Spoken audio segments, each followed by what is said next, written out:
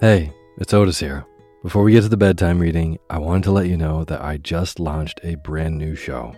It's called The Daily Book Club, a daytime companion to Sleepy, where you hear entire books one chapter at a time, one day at a time. Simple as that. So if Sleepy is how you wind down your day, The Daily Book Club is a great way to start your day. There's new episodes daily.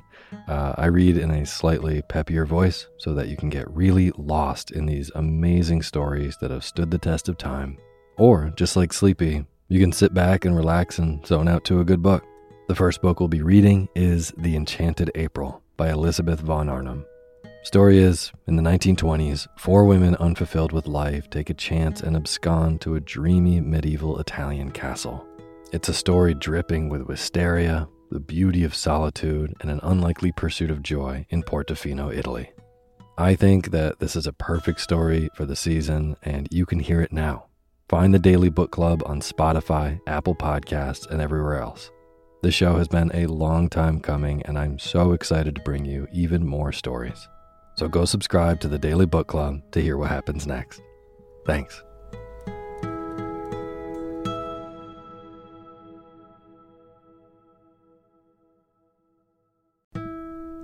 This episode of Sleepy is proudly sponsored by ButcherBox. If you've listened to Sleepy for a while, you know that I love good food, eating well, and treating my body right so that I can take on my days. Well, ButcherBox helps you do exactly that. They deliver super high quality, 100% grass-fed beef, free-range organic chicken, crate-free pork, and wild-caught seafood right to your door. It's humanely raised, no antibiotics or added hormones. They have a huge variety to choose from. They are excellent deals. They've got recipes and guides and tips included, and there's free shipping, always. Eating well is a huge factor in getting a good night's sleep, as is sometimes saving the trip to the grocery store and taking some stress out of your daily schedule. I have been loving these deliveries for those reasons. Been cooking up their steak tips with eggs in the morning, with butter and scallions and soy sauce, and I also made a delicious brine chicken roast with lemon parsley gravy. So good. The prices for this kind of quality and convenience is really impressive. ButcherBox has made me very happy. So sign up at butcherbox.com/sleepy and get our special deal. ButcherBox is offering our listeners a free for a year offer, plus an additional $20 off. Choose salmon, chicken breast, or steak tips free in every order for a year. Sign up today at butcherbox.com/sleepy and use code SLEEPY to choose your free for a year offer. Plus, get $20 off your first order. butcherbox.com/sleepy. Eat well, sleep well.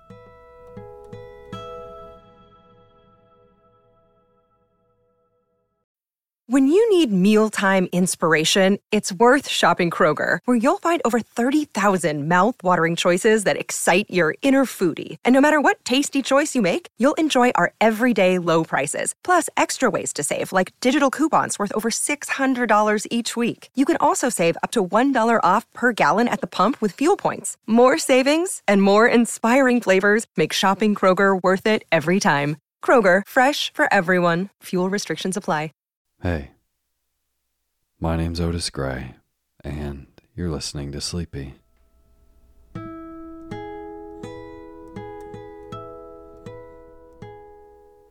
podcast where I read old books to help you get to sleep.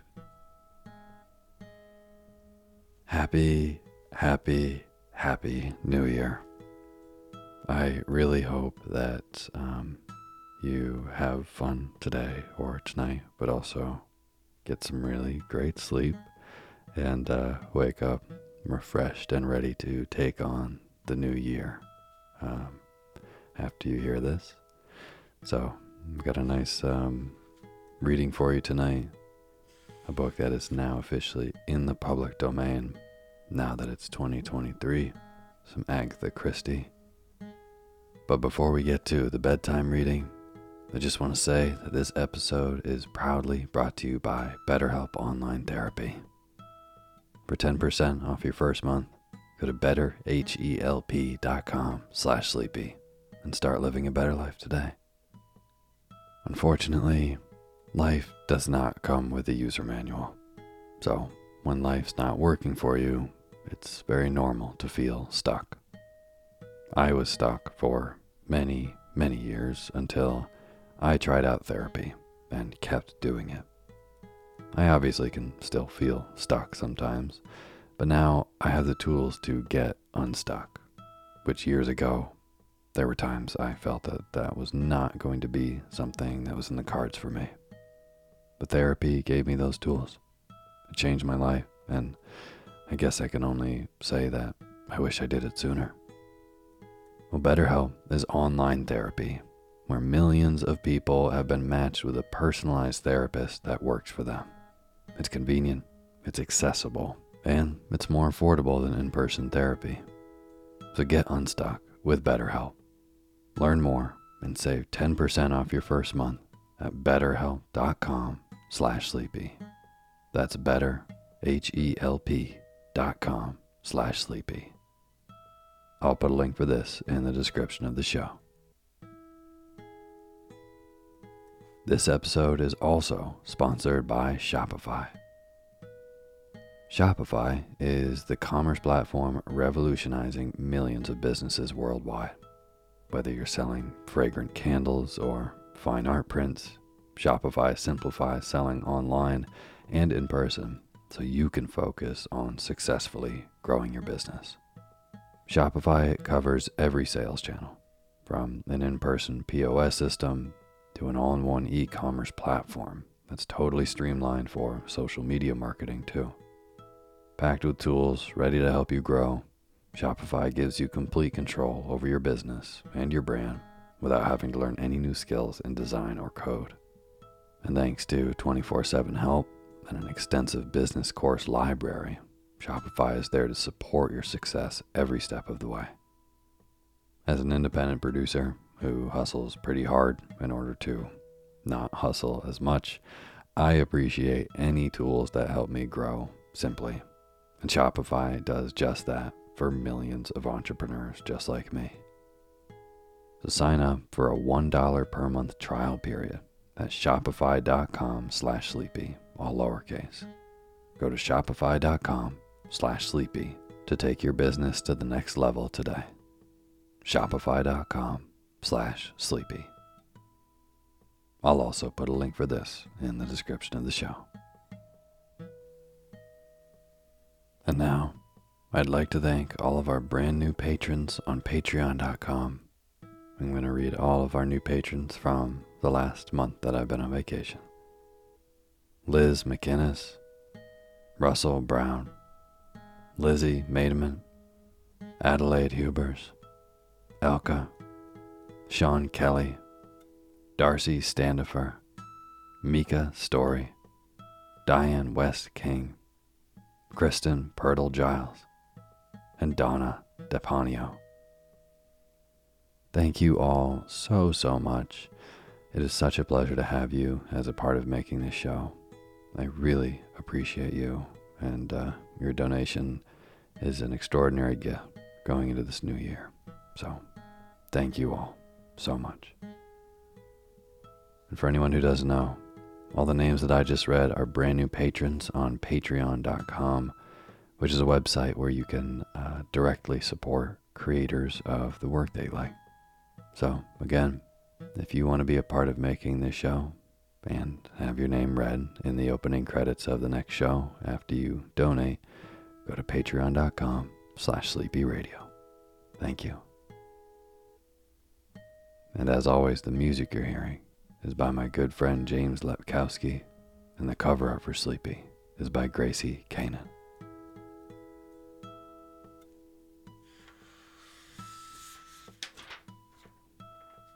Well, again, Happy New Year. I love the new year for so many reasons. It being a fresh start, change things up, go from an even year to an odd year, which I don't know why that always is a hard transition for me to write that down on paper. But yeah, anyways, one of the reasons that I really love the new year, as far as the Sleepy podcast goes, is because every year new books enter the public domain. So, for sleepy listeners and myself, this is kind of like another Christmas morning, because a bunch of books that have been waiting around to be open for the world to use and manipulate, that happens every year on New Year. It was a big deal a couple years ago when The Great Gatsby hit the public domain. You know, books like The Hobbit are still not in the public domain, but that's the kind of anticipation that I get to look out for. You know, the day that I'll be able to read The Hobbit on this podcast. How cool would that be? Well, anyways, it's 2023 now, and a bunch of new books just entered the public domain, so I am really excited to bring you one of those tonight. And so fortunately, it is one of the best stories written by our favorite mystery writer, Agatha Christie, and it is called The Big Four. So, tonight you can doze off to another wonderful mystery with our friend, Detective Hercule Poirot, and hopefully fall asleep to a story that is objectively very, very interesting. You're going to hear the first two wonderful chapters of this story told once so you can fall asleep, and then they are going to repeat themselves so you can stay deep asleep. Without further ado, Happy New Year. I hope you get a good night's rest to this very snoozy reading of The Big Four by Agatha Christie. And now is the time for you to fluff up your pillow just how you like it. Feel yourself melt into your bed. Get real comfortable. Close your eyes and let me read to you.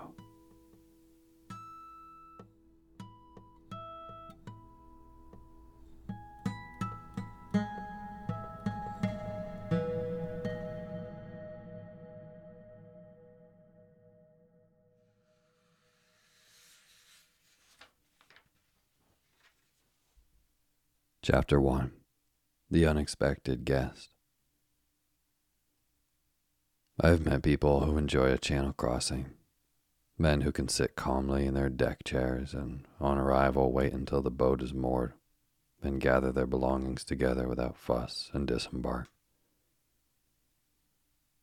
Personally, I can never manage this. From the moment I get on board, I feel that the time is too short to settle down to anything. I move my suitcases from one spot to another, and if I go down to the saloon for a meal, I bolt my food with an uneasy feeling that the boat may arrive unexpectedly whilst I am below. Perhaps all this is merely a legacy from one's short leaves in the war, when it seemed a matter of such importance to secure a place near the gangway, and to be amongst the first to disembark, lest one should waste precious minutes of one's 3 or 5 days' leave. On this particular July morning, as I stood by the rail and watched the white cliffs of Dover drawing nearer, I marveled at the passengers who could sit calmly in their chairs and never even raise their eyes for the first sight of their native land. Yet perhaps their case was different from mine. Doubtless many of them had only crossed to Paris for the weekend, whereas I had spent the last year and a half on a ranch in the Argentine. I had prospered there, and my wife and I had both enjoyed the free and easy life of the South American continent. Nevertheless, it was with a lump in my throat that I watched the familiar shore draw nearer and nearer. I had landed in France 2 days before, transacted some necessary business, and was now en route for London. I should be there some months, time enough to look up old friends, and one old friend in particular. A little man with an egg-shaped head and green eyes. Hercule Poirot. I proposed to take him completely by surprise.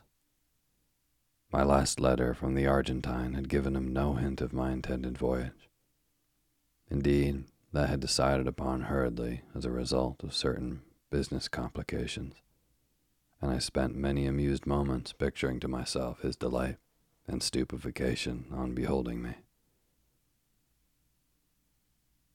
He, I knew, was not likely to be far from his headquarters.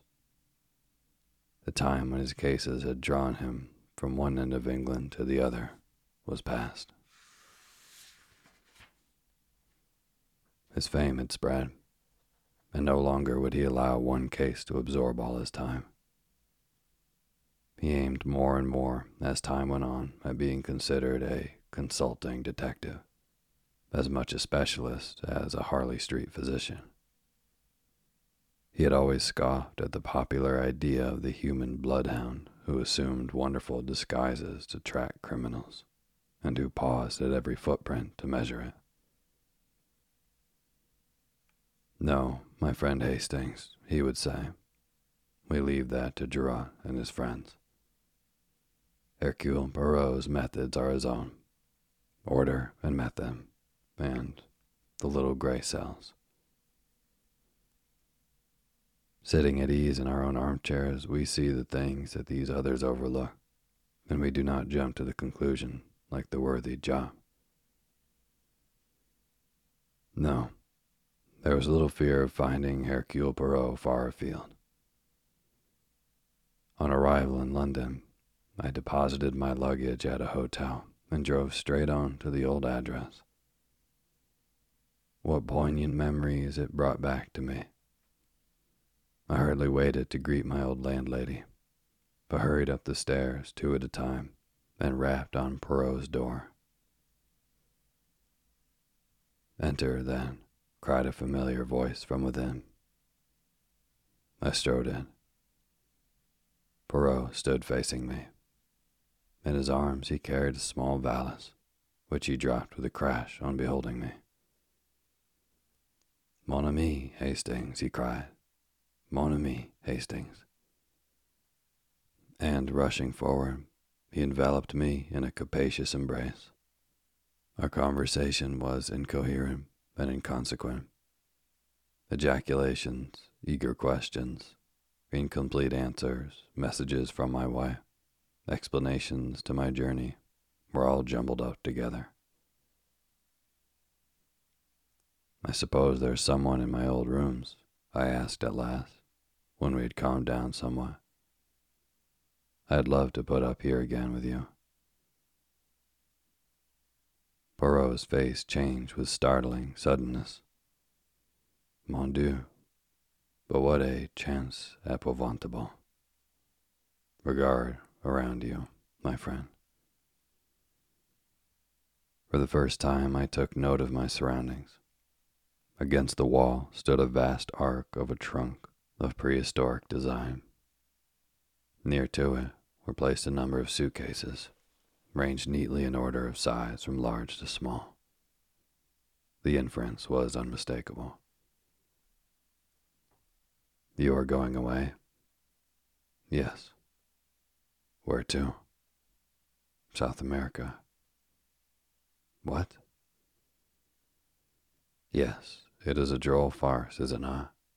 It is to Rio I go, and every day I say to myself, I will write nothing in my letters, but oh, the surprise of the good Hastings when he beholds me." "But when are you going?" Poirot looked at his watch. "In an hour's time." "I thought you always said nothing would induce you to make a long sea voyage." Poirot closed his eyes and shuddered. "Speak not of it to me, my friend. My doctor, He assures me that one dies not of it, and it is for the one time only. You understand that never shall I return. He pushed me into a chair. Come, I will tell you how it all came about. Do you know who is the richest man in the world? Richer than even Rockefeller. Abe Ryland. The American soap king. Precisely.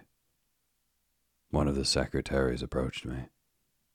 There is some very considerable, as you would call it, hocus pocus going on in connection with a big company in Rio. He wished me to investigate matters on the spot. I refused. I told him that if the facts were laid before me, I would give him my expert opinion, but that he professed himself unable to do. I was to be put in possession of the facts only on my arrival out there. Normally, that would have closed the matter. The dictate to Hercule Poirot is sheer impertinence. But the sum offered was so stupendous that, for the first time in my life, I was tempted by mere money. It was a competence, a fortune, and there was a second attraction. You, my friend. For this last year and a half, I have been a very lonely old man.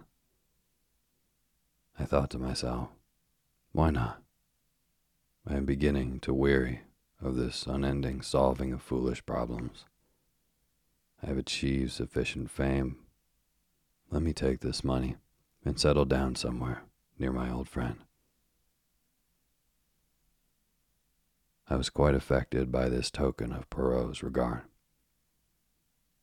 So I accepted, he continued. In an hour's time, I must leave to catch the boat again. One of life's little ironies, is it not? But I will admit to you, Hastings, that had not the money offered been so big, I might have hesitated. For just lately, I have begun a little investigation of my own. Tell me, what is commonly meant by the phrase, the Big Four? I suppose it's had its origin at the Versailles Conference, and then there's the famous Big Four in the film world, and the term is used by hosts of smaller fry. I see, said Poirot thoughtfully. I have come across the phase, you understand, under certain circumstances where none of those explanations would apply. It seems to refer to a gang of international criminals, or something of that kind. Only what? I asked, as he hesitated. Only that I fancy that it is something on a large scale. Just a little idea of mine, nothing more. But I must complete my packing. The time advances. Don't go, I urged. Cancel your package and come out in the same boat with me. Poirot drew himself up and glanced up at me reproachfully. Is it that you don't understand? I have passed my word, you comprehend, the word of Hercule Poirot. Nothing but a matter of life or death could detain me now. And that's not likely to occur, I murmured ruefully. Unless at the 11th hour, the door opens and the unexpected guest comes in. I quoted the old saw with a slight laugh, and then, in the pause that succeeded it, we both started as a sound came from the inner room. What's that? I cried. Ma foi, retorted Poirot. It sounds very like your unexpected guest in my bedroom. But how can anyone be in there? There's no door except into this room. Your memory is excellent, Hastings. Now for the deductions. The window. But it's a burglar, then. He must have had a stiff climb of it.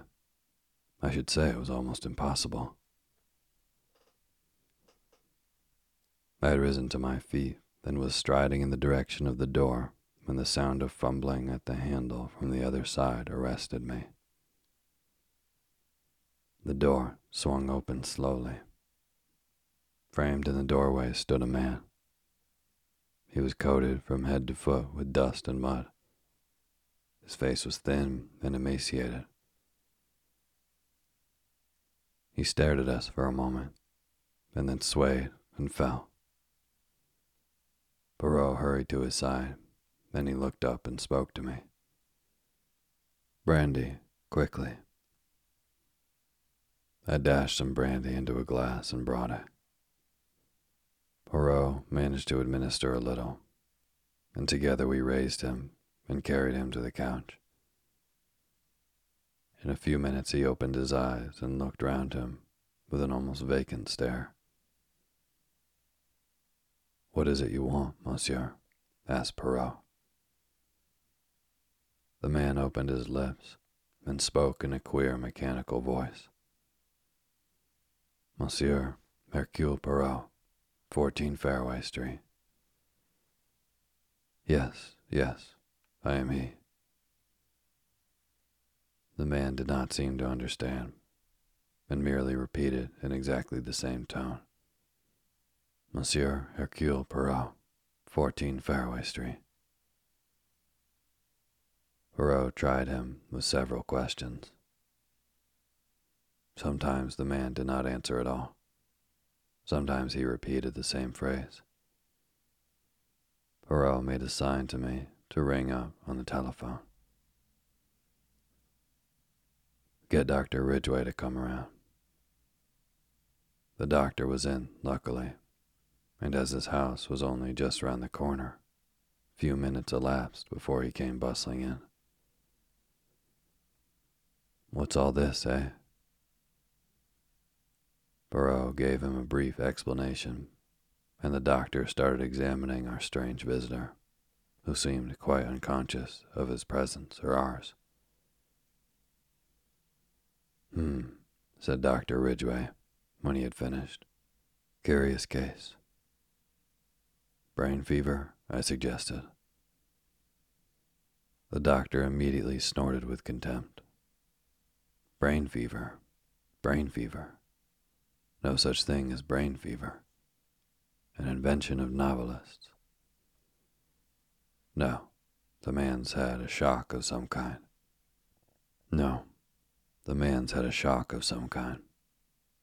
He's come here under the force of a persistent idea, to find Monsieur Hercule Poirot, 14 Fairway Street, and he repeats those words mechanically, without in the least knowing what they mean. "Aphasia?" I said eagerly. The suggestion did not cause the doctor to snort quite as violently as my last one had done. He made no answer, but handed the man a sheet of paper and a pencil. "Let's see what he'll do with that," he remarked. The man did nothing with it for some moments. Then he suddenly began to write feverishly. With equal suddenness, he stopped and let both paper and pencil fall to the ground. The doctor picked it up and shook his head. "Nothing here, only the figure 4 scrawled a dozen times, each one bigger than the last. Wants to write 14 Fairway Street, I expect. It's an interesting case, very interesting. Can you possibly keep him here until this afternoon? I'm due at the hospital now, but I'll come back this afternoon and make all arrangements about him. It's too interesting a case to be lost sight of." I explained Poirot's departure and the fact that I am proposed to accompany him to Southampton. "That's all right. Leave the man here. He won't get into mischief. He's suffering from complete exhaustion. will probably sleep for 8 hours on end. I'll have a word with that excellent Mrs. Funnyface of yours and tell her to keep an eye on him." And Dr. Ridgway bustled out with his usual celerity. Poirot himself completed his packing with one eye on the clock. The time, it marches with a rapidity unbelievable. Come now, Hastings. You cannot say that I have left you with nothing to do. A most sensational problem. The man from the unknown. Who is he? What is he? Ah, sapristi. But I would give 2 years of my life to have this boat go tomorrow instead of today. There's something here very curious, very interesting. But one must have time. Time. It may be days or even months before he will be able to tell us what he came to tell.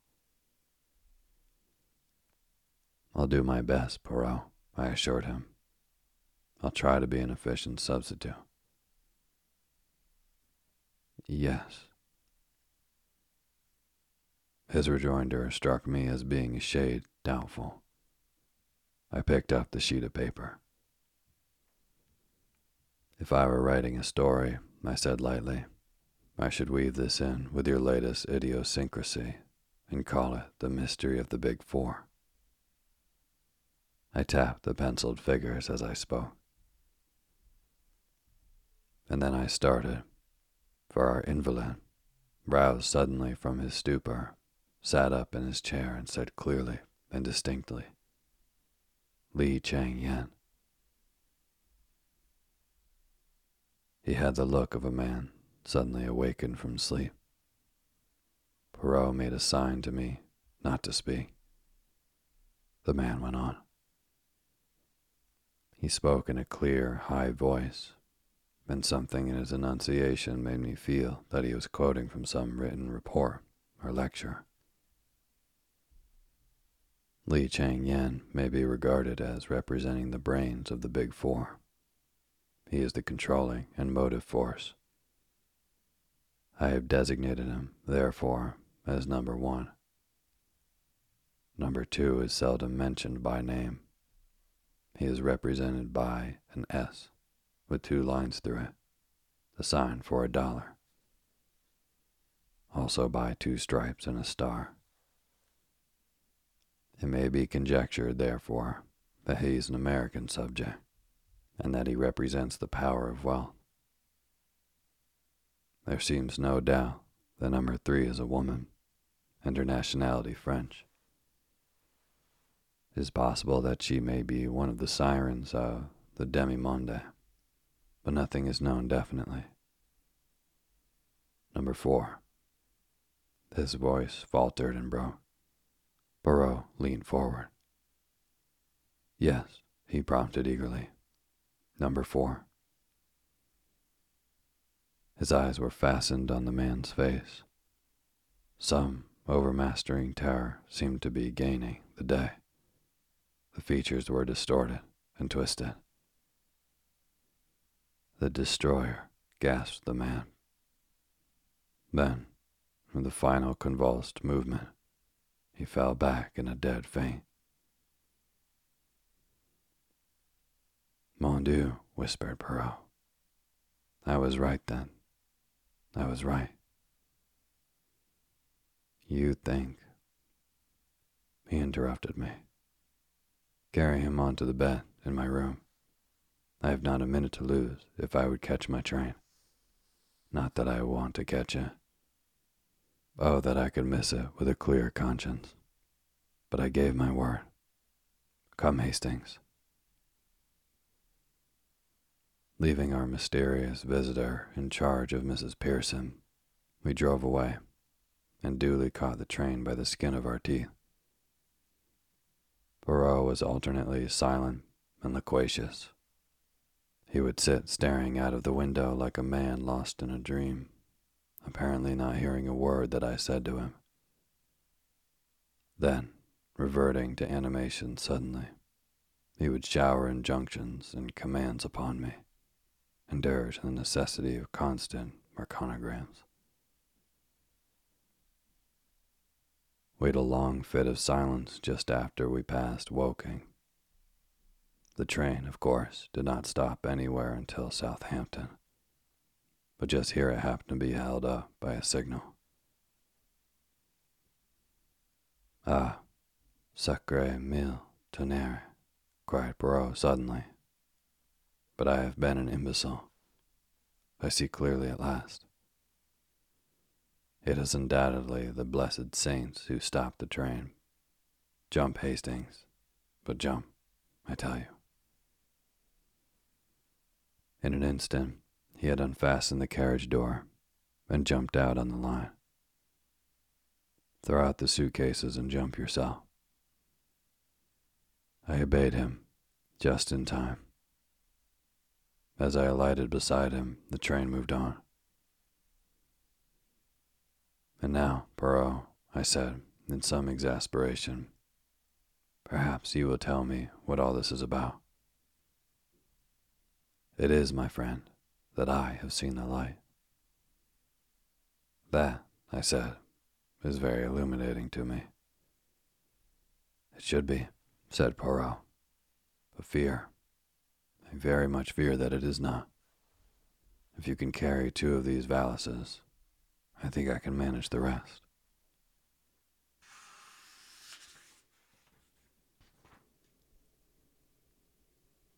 Chapter 2. The Man from the Asylum.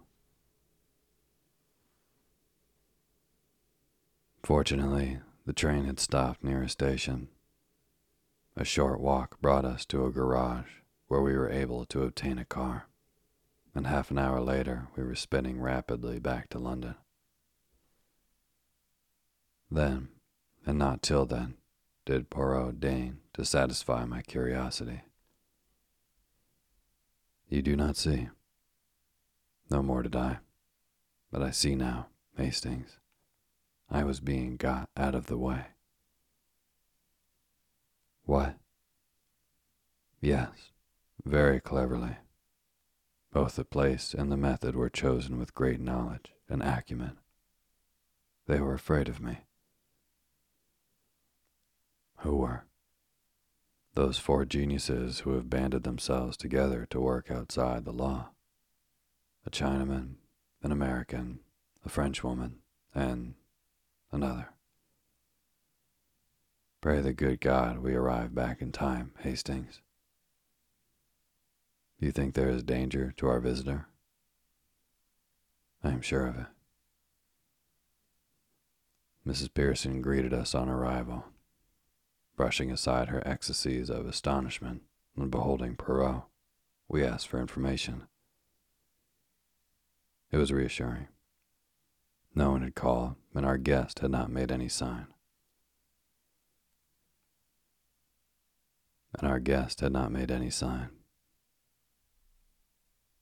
With a sigh of relief, we went up to the rooms. Poirot crossed the outer one and went through to the inner one. Then he called me, his voice strangely agitated. "Hastings, he's dead." I came running to join him. The man was lying as we had left him, but he was dead, and he had been dead some time. I rushed out for a doctor. Ridgway, I knew, would not have returned yet. I found one almost immediately, and brought him back with me. "He's dead right enough, poor chap. Tramp you've been befriending, eh?" "Something of the kind," said Poirot evasively. "What was the cause of death, doctor?" "Hard to say. Might have been some kind of fit. There are signs of asphyxiation. No gas laid on, is there?" "No. Electric light. Nothing else."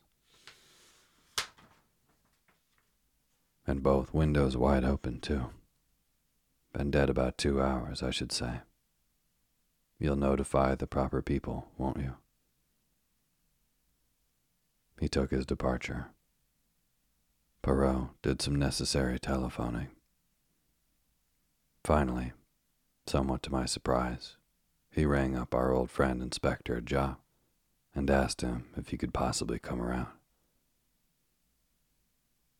No sooner were these proceedings completed than Mrs. Pearson appeared, her eyes as round as saucers. There's a man here from Anwell, from the asylum. Did you ever? Shall I show him up? We signified assent, and a big burly man in uniform was ushered in. Morning, gentlemen, he said cheerfully.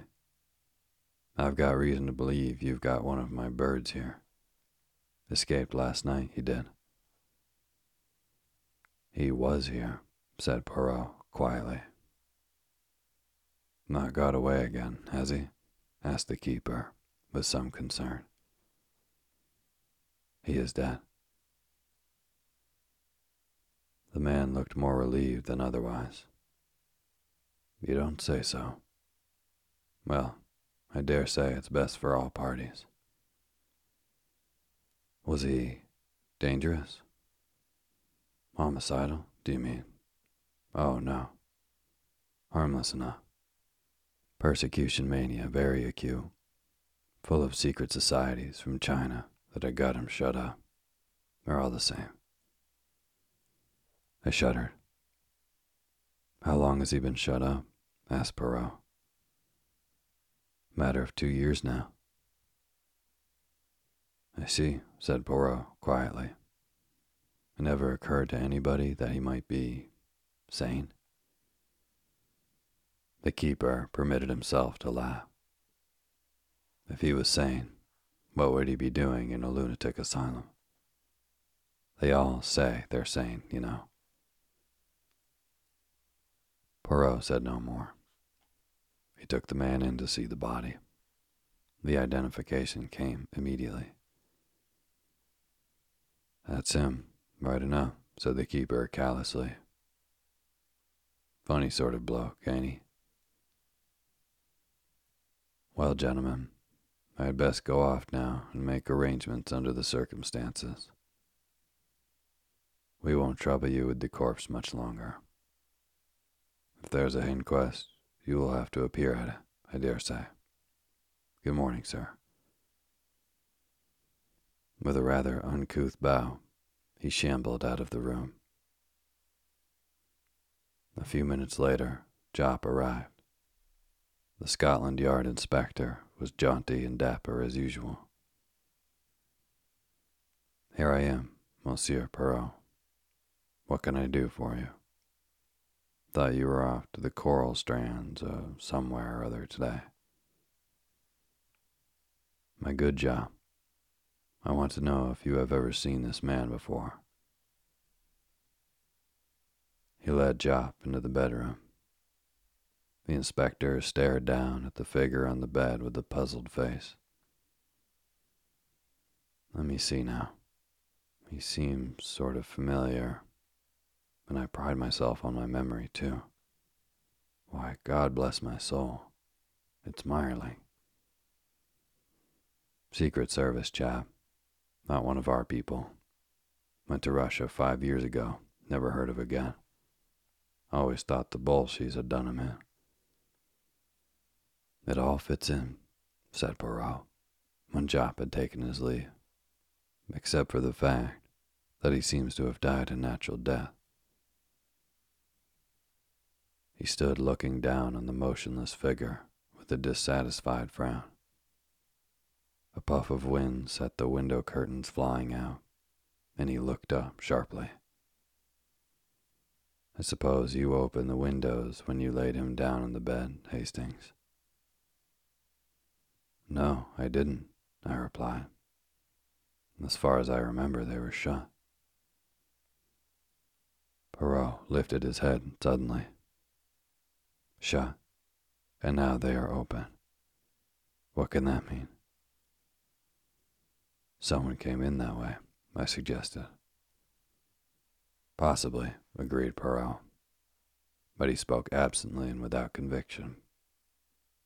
After a minute or two, he said, "That is not exactly the point I had in mind, Hastings. If only one window was open, it would not intrigue me so much. It is both windows being open that strikes me as curious." He hurried into the other room. The sitting room window is open, too. That also we left shut. Ah.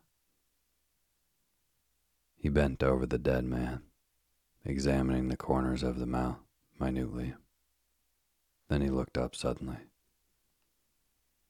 "He has been gagged, Hastings. Gagged and then poisoned." "Good heavens," I exclaimed, shocked. "I suppose we shall find out all about it from the post-mortem." "We shall find out nothing. He was killed by inhaling strong prussic acid. It was jammed right under his nose. When the murderer went away again, first opening all the windows, hydrocyanic acid is exceedingly volatile, but it has a pronounced smell of bitter almonds. With no trace of the smell to guide them, and no suspicion of foul play, death would be put down to some natural cause by the doctors. So this man was in the Secret Service, Hastings, and 5 years ago he disappeared in Russia. The last 2 years he's been in the asylum, I said. But what of the 3 years before that? Poirot shook his head and then caught my arm. "The clock, Hastings. Look at the clock." I followed his gaze to the mantelpiece. The clock had stopped at 4 o'clock. Mon ami, someone has tampered with it. It had still 3 days to run. It is an 8-day clock. You comprehend? But what should they want to do that for? Some idea of a false scent by making the crime appear to have taken place at 4 o'clock? No, rearrange your ideas, mon ami. Exercise your little gray cells. You are Meyerling.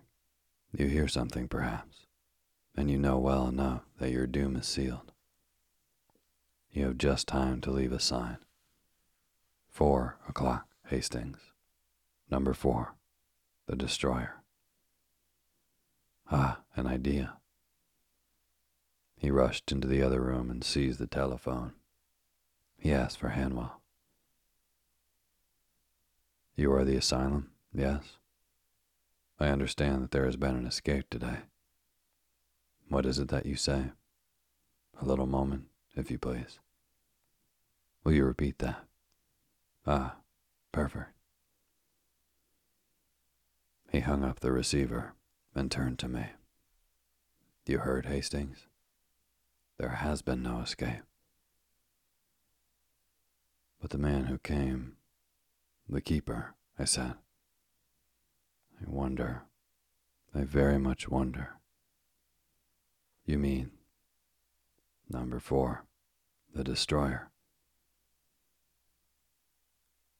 I gazed at Poirot, dumbfounded.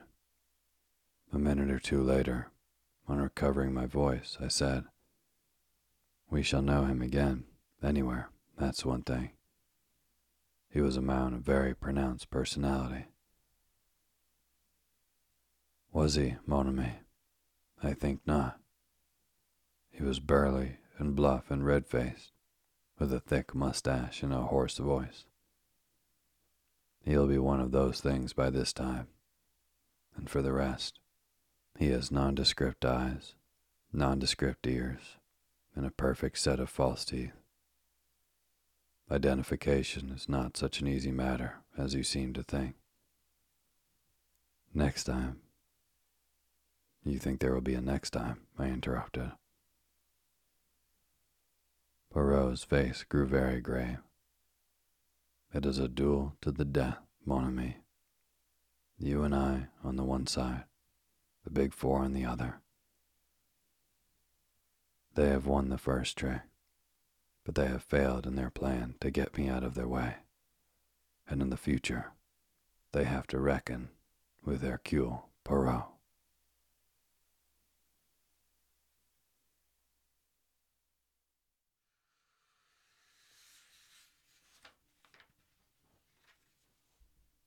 Chapter 1. The Unexpected Guest. I have met people who enjoy a channel crossing, men who can sit calmly in their deck chairs and, on arrival, wait until the boat is moored, then gather their belongings together without fuss and disembark.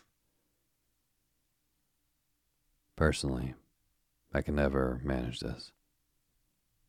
From the moment I get on board, I feel that the time is too short to settle down to anything. I move my suitcases from one spot to another, and if I go down to the saloon for a meal, I bolt my food with an uneasy feeling that the boat may arrive unexpectedly whilst I am below. Perhaps all this is merely a legacy from one's short leaves in the war, when it seemed a matter of such importance to secure a place near the gangway and to be amongst the first to disembark, lest one should waste precious minutes of one's 3 or 5 days' leave. On this particular July morning, as I stood by the rail and watched the white cliffs of Dover drawing nearer, I marveled at the passengers who could sit calmly in their chairs and never even raise their eyes for the first sight of their native land. Yet perhaps their case was different from mine. Doubtless many of them had only crossed to Paris for the weekend, whereas I had spent the last 1.5 years on a ranch in the Argentine. I had prospered there, and my wife and I had both enjoyed the free and easy life of the South American continent. Nevertheless, it was with a lump in my throat that I watched the familiar shore draw nearer and nearer. I had landed in France 2 days before, transacted some necessary business, and was now en route for London. I should be there some months, time enough to look up old friends, and one old friend in particular. A little man with an egg-shaped head and green eyes. Hercule Poirot. I proposed to take him completely by surprise. My last letter from the Argentine had given him no hint of my intended voyage. Indeed, that had decided upon hurriedly as a result of certain business complications, and I spent many amused moments picturing to myself his delight and stupefaction on beholding me. He, I knew, was not likely to be far from his headquarters. The time when his cases had drawn him from one end of England to the other was past. His fame had spread, and no longer would he allow one case to absorb all his time. He aimed more and more, as time went on, at being considered a consulting detective, as much a specialist as a Harley Street physician. He had always scoffed at the popular idea of the human bloodhound who assumed wonderful disguises to track criminals, and who paused at every footprint to measure it. No, my friend Hastings, he would say, we leave that to Giraud and his friends. Hercule Poirot's methods are his own. Order and method, and the little gray cells. Sitting at ease in our own armchairs, we see the things that these others overlook, and we do not jump to the conclusion like the worthy Job. No, there was little fear of finding Hercule Poirot far afield. On arrival in London, I deposited my luggage at a hotel and drove straight on to the old address. What poignant memories it brought back to me.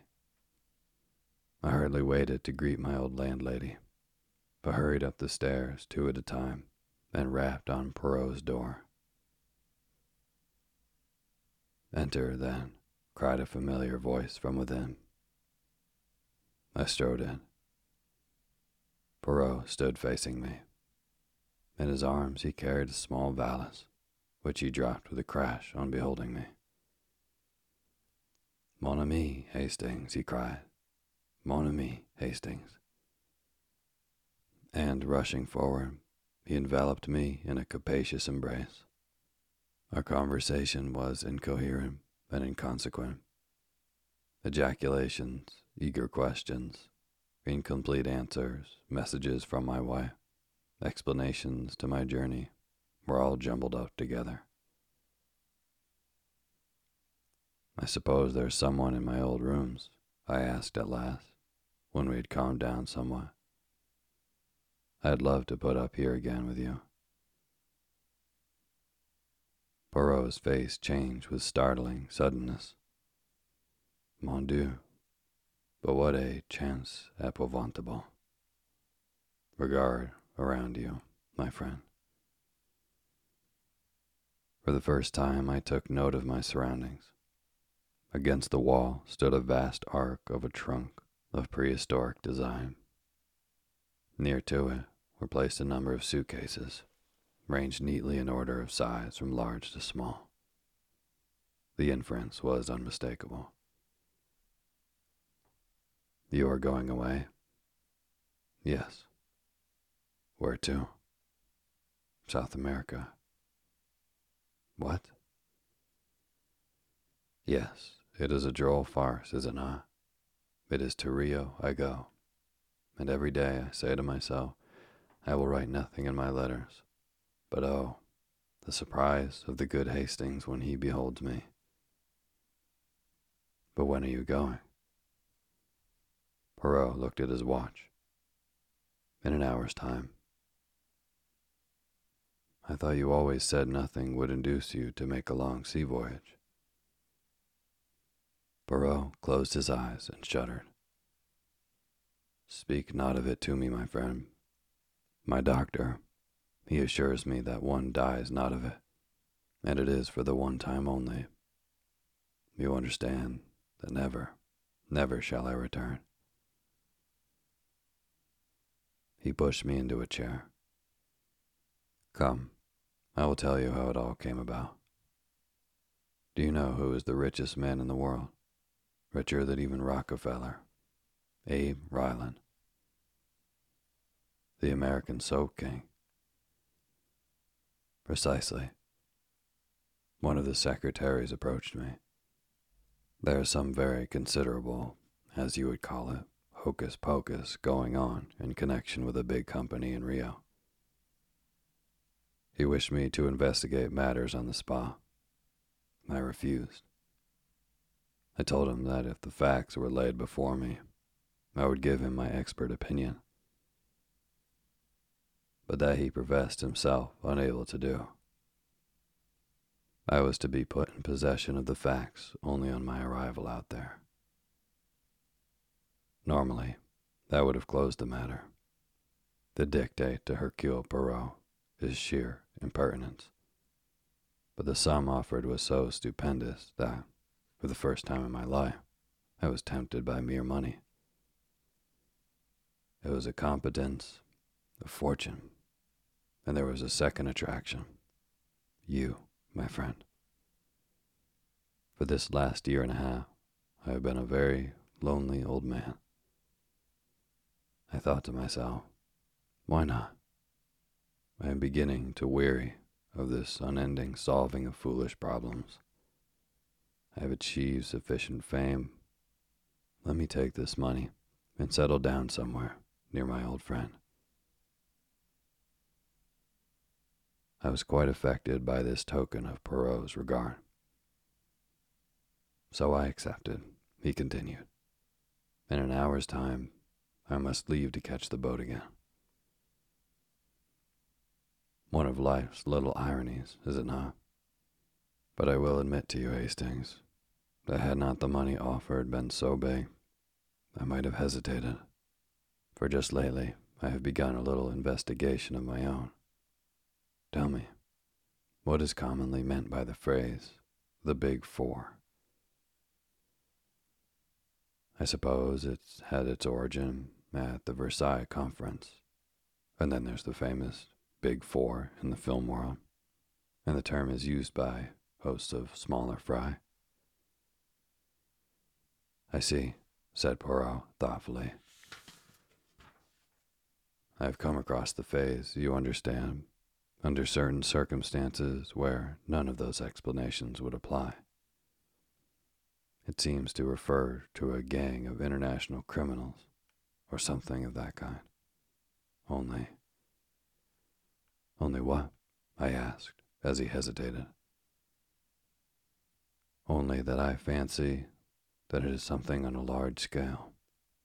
Just a little idea of mine, nothing more. But I must complete my packing. The time advances. Don't go, I urged. Cancel your package and come out in the same boat with me. Poirot drew himself up and glanced up at me reproachfully. Is it that you don't understand? I have passed my word, you comprehend, the word of Hercule Poirot. Nothing but a matter of life or death could detain me now. And that's not likely to occur, I murmured ruefully.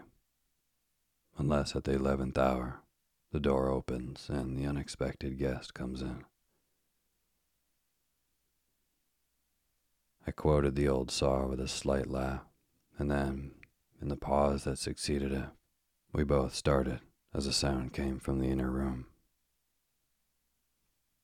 What's that? I cried. Ma foi, retorted Poirot. It sounds very like your unexpected guest in my bedroom. But how can anyone be in there?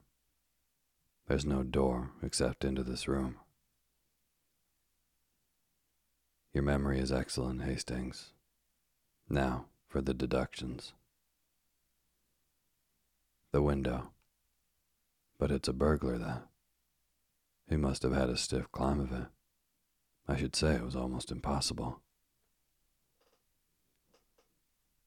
I had risen to my feet and was striding in the direction of the door when the sound of fumbling at the handle from the other side arrested me.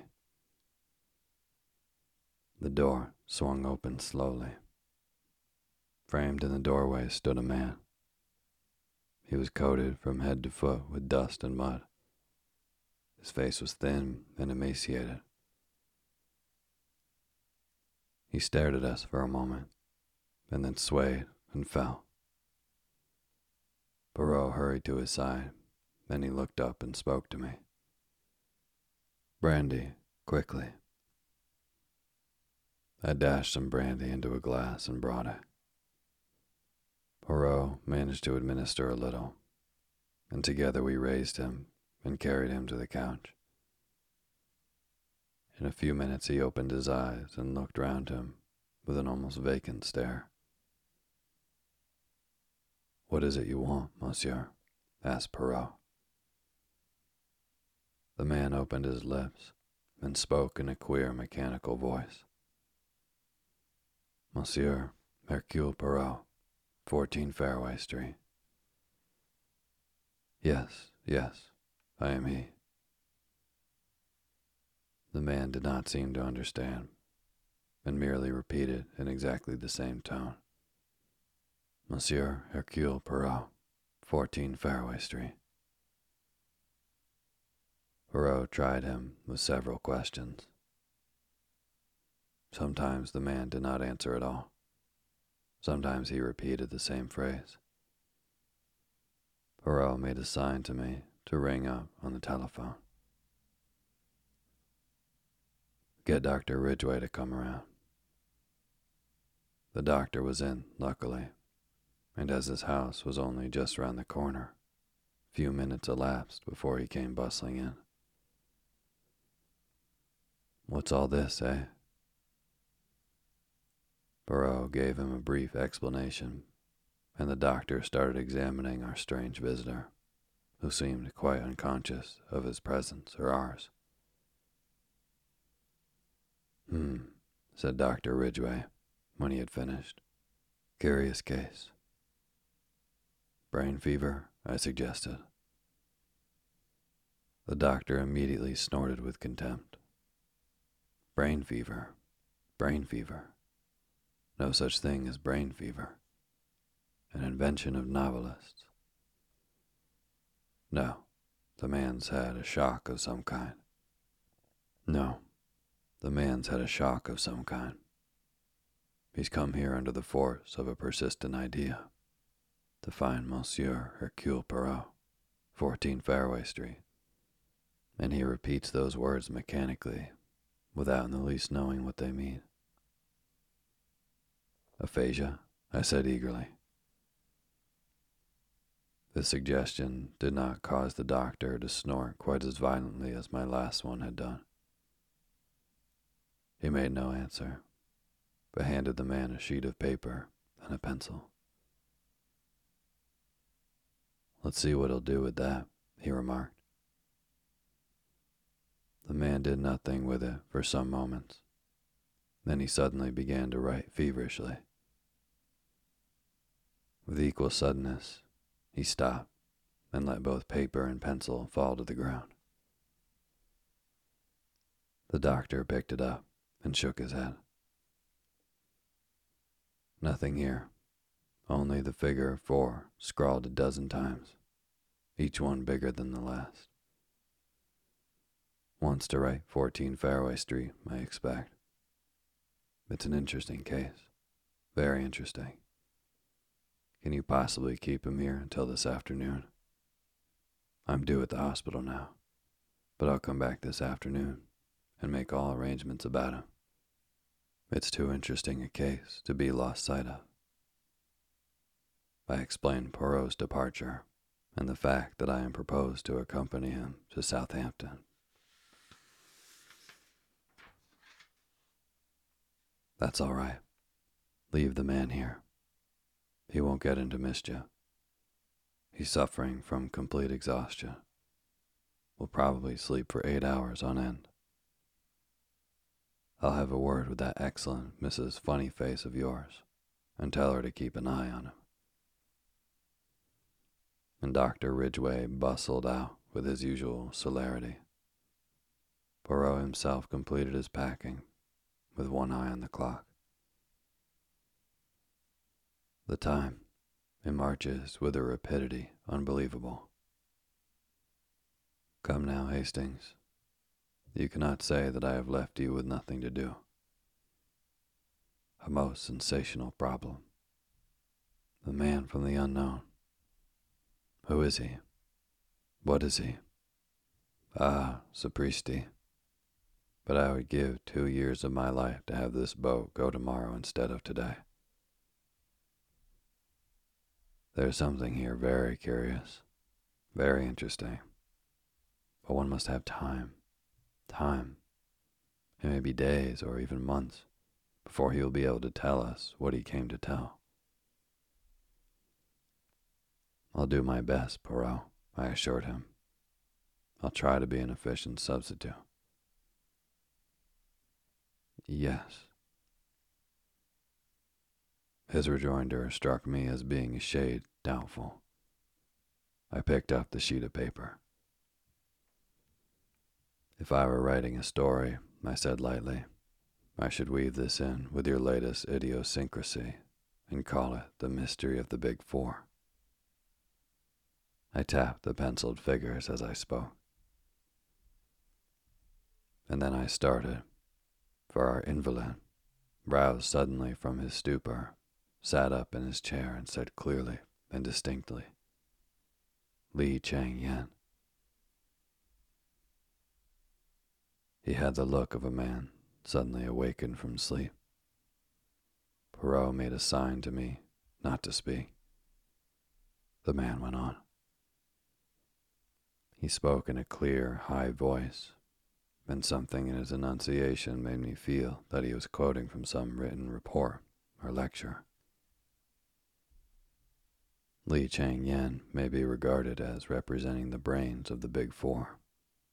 He is the controlling and motive force. I have designated him, therefore, as number 1.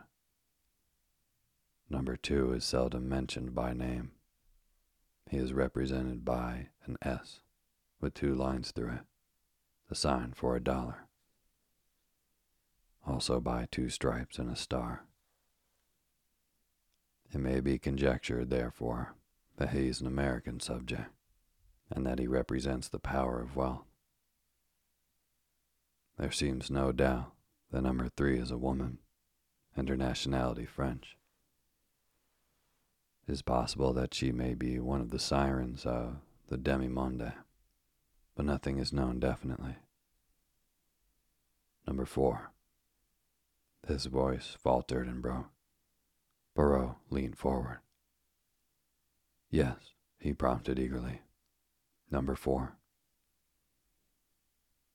His eyes were fastened on the man's face. Some overmastering terror seemed to be gaining the day.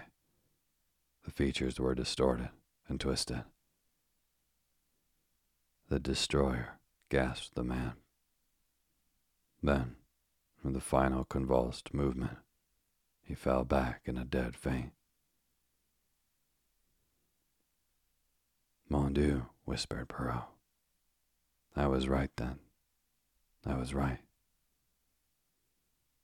You think... He interrupted me. Carry him onto the bed in my room. I have not a minute to lose if I would catch my train. Not that I want to catch it. Oh, that I could miss it with a clear conscience. But I gave my word. Come, Hastings. Leaving our mysterious visitor in charge of Mrs. Pearson, we drove away and duly caught the train by the skin of our teeth. Poirot was alternately silent and loquacious. He would sit staring out of the window like a man lost in a dream, apparently not hearing a word that I said to him. Then, reverting to animation suddenly, he would shower injunctions and commands upon me, and urge the necessity of constant marconograms. We had a long fit of silence just after we passed Woking. The train, of course, did not stop anywhere until Southampton, but just here it happened to be held up by a signal. Ah, sacré mille tonnerres, cried Poirot suddenly. But I have been an imbecile. I see clearly at last. It is undoubtedly the blessed saints who stopped the train. Jump, Hastings, but jump, I tell you. In an instant, he had unfastened the carriage door and jumped out on the line. Throw out the suitcases and jump yourself. I obeyed him, just in time. As I alighted beside him, the train moved on. And now, Poirot, I said, in some exasperation, perhaps you will tell me what all this is about. It is, my friend, that I have seen the light. That, I said, is very illuminating to me. It should be, said Poirot, but I very much fear that it is not. If you can carry 2 of these valises, I think I can manage the rest.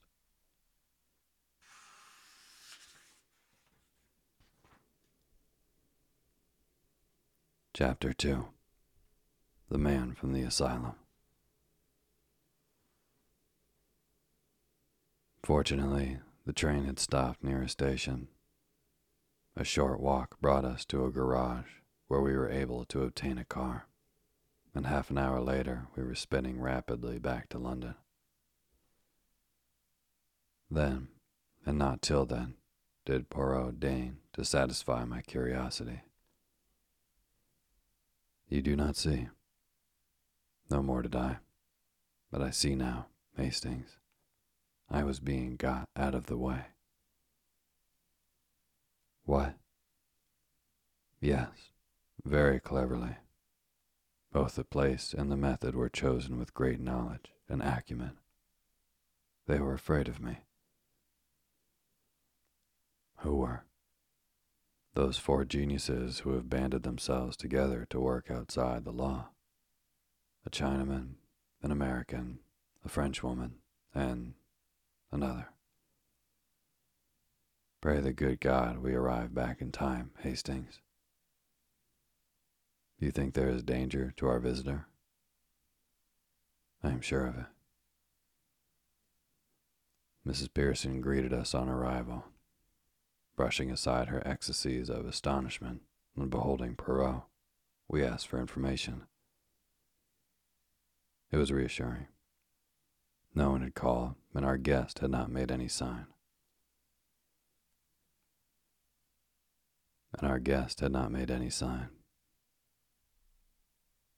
With a sigh of relief, we went up to the rooms. Poirot crossed the outer one and went through to the inner one. Then he called me, his voice strangely agitated. Hastings, he's dead. I came running to join him.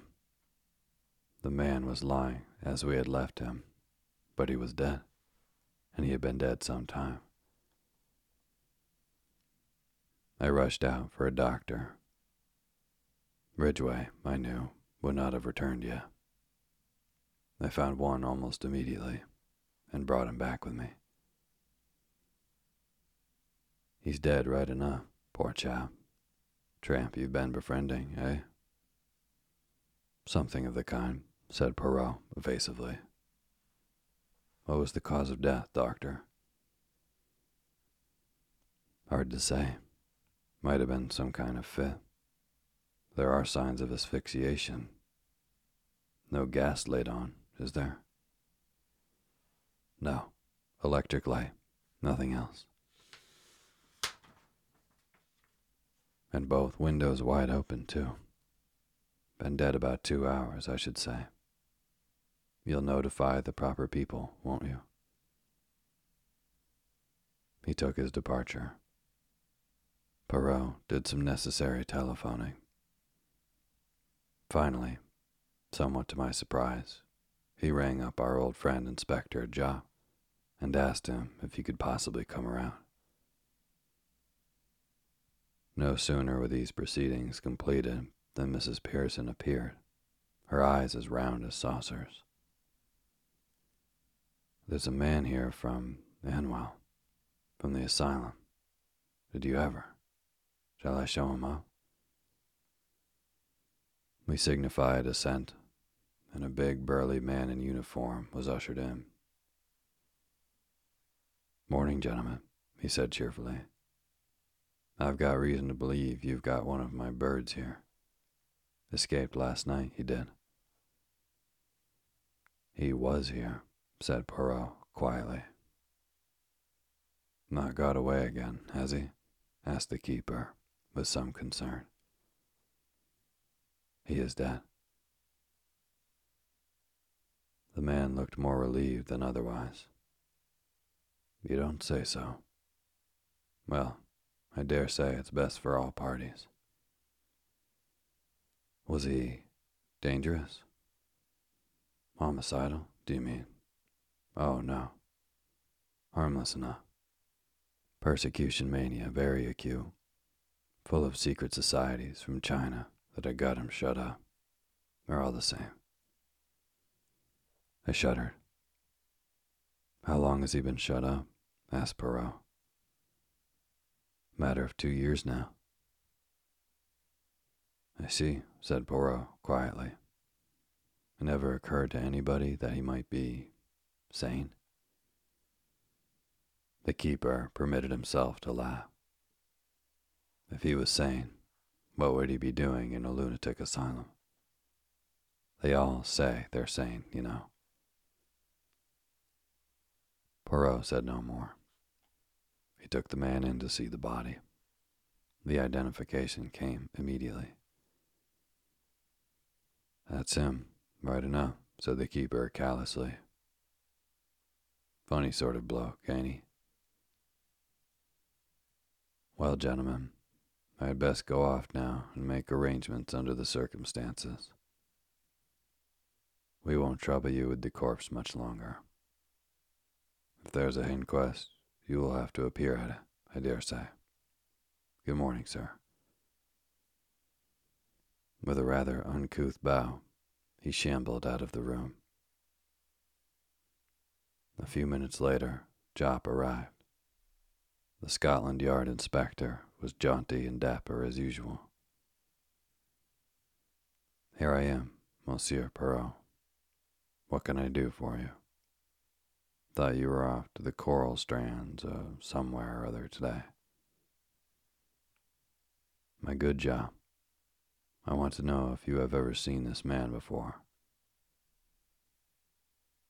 He led Jopp into the bedroom. The inspector stared down at the figure on the bed with a puzzled face. "Let me see now. He seems sort of familiar, and I pride myself on my memory, too. Why, God bless my soul, it's Meyerling. Secret Service chap, not one of our people. Went to Russia 5 years ago, never heard of again. Always thought the Bolsheviks had done him in." "It all fits in," said Poirot, when Jopp had taken his leave, "except for the fact that he seems to have died a natural death." He stood looking down on the motionless figure with a dissatisfied frown. A puff of wind set the window curtains flying out, and he looked up sharply. "I suppose you opened the windows when you laid him down on the bed, Hastings?" "No, I didn't," I replied. "As far as I remember, they were shut." Poirot lifted his head suddenly. "Shut, and now they are open. What can that mean?" "Someone came in that way," I suggested. "Possibly," agreed Poirot, but he spoke absently and without conviction. After a minute or two, he said, "That is not exactly the point I had in mind, Hastings. If only one window was open, it would not intrigue me so much. It is both windows being open that strikes me as curious." He hurried into the other room. "The sitting room window is open, too. That also we left shut." "Ah." He bent over the dead man, examining the corners of the mouth minutely. Then he looked up suddenly. "He has been gagged, Hastings. Gagged and then poisoned." "Good heavens," I exclaimed, shocked. "I suppose we shall find out all about it from the post-mortem." "We shall find out nothing. He was killed by inhaling strong prussic acid. It was jammed right under his nose. When the murderer went away again, first opening all the windows, hydrocyanic acid is exceedingly volatile, but it has a pronounced smell of bitter almonds. With no trace of the smell to guide them, and no suspicion of foul play, death would be put down to some natural cause by the doctors. So this man was in the Secret Service, Hastings, and 5 years ago he disappeared in Russia. The last 2 years he's been in the asylum," I said. "But what of the 3 years before that?" Poirot shook his head and then caught my arm. "The clock, Hastings. Look at the clock." I followed his gaze to the mantelpiece. The clock had stopped at 4 o'clock. "Mon ami, someone has tampered with it. It had still 3 days to run. It is an 8-day clock. You comprehend?" "But what should they want to do that for? Some idea of a false scent by making the crime appear to have taken place at 4 o'clock?" No, No, rearrange your ideas, mon ami. Exercise your little gray cells. You are Meyerling. You hear something, perhaps, and you know well enough that your doom is sealed. You have just time to leave a sign. 4 o'clock, Hastings. Number 4, the Destroyer. Ah, an idea. He rushed into the other room and seized the telephone. He asked for Hanwell. You are the asylum, yes? I understand that there has been an escape today. What is it that you say? A little moment, if you please. Will you repeat that? Ah, perfect. He hung up the receiver and turned to me. You heard, Hastings? There has been no escape. But the man who came, the keeper, I said. I wonder, I very much wonder. You mean number 4, the Destroyer? I gazed at Poirot, dumbfounded. A minute or two later, on recovering my voice, I said, We shall know him again, anywhere, that's one thing. He was a man of very pronounced personality. Was he, mon ami? I think not. He was burly and bluff and red-faced, with a thick mustache and a hoarse voice. He'll be one of those things by this time. And for the rest, he has nondescript eyes, nondescript ears, and a perfect set of false teeth. Identification is not such an easy matter as you seem to think. Next time. You think there will be a next time, I interrupted. Poirot's face grew very grave. It is a duel to the death, mon ami. You and I on the one side, the big 4 on the other. They have won the first trick, but they have failed in their plan to get me out of their way. And in the future, they have to reckon with Hercule Poirot.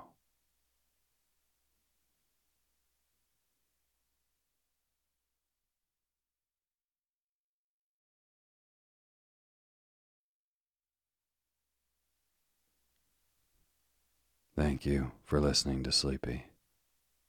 Good night.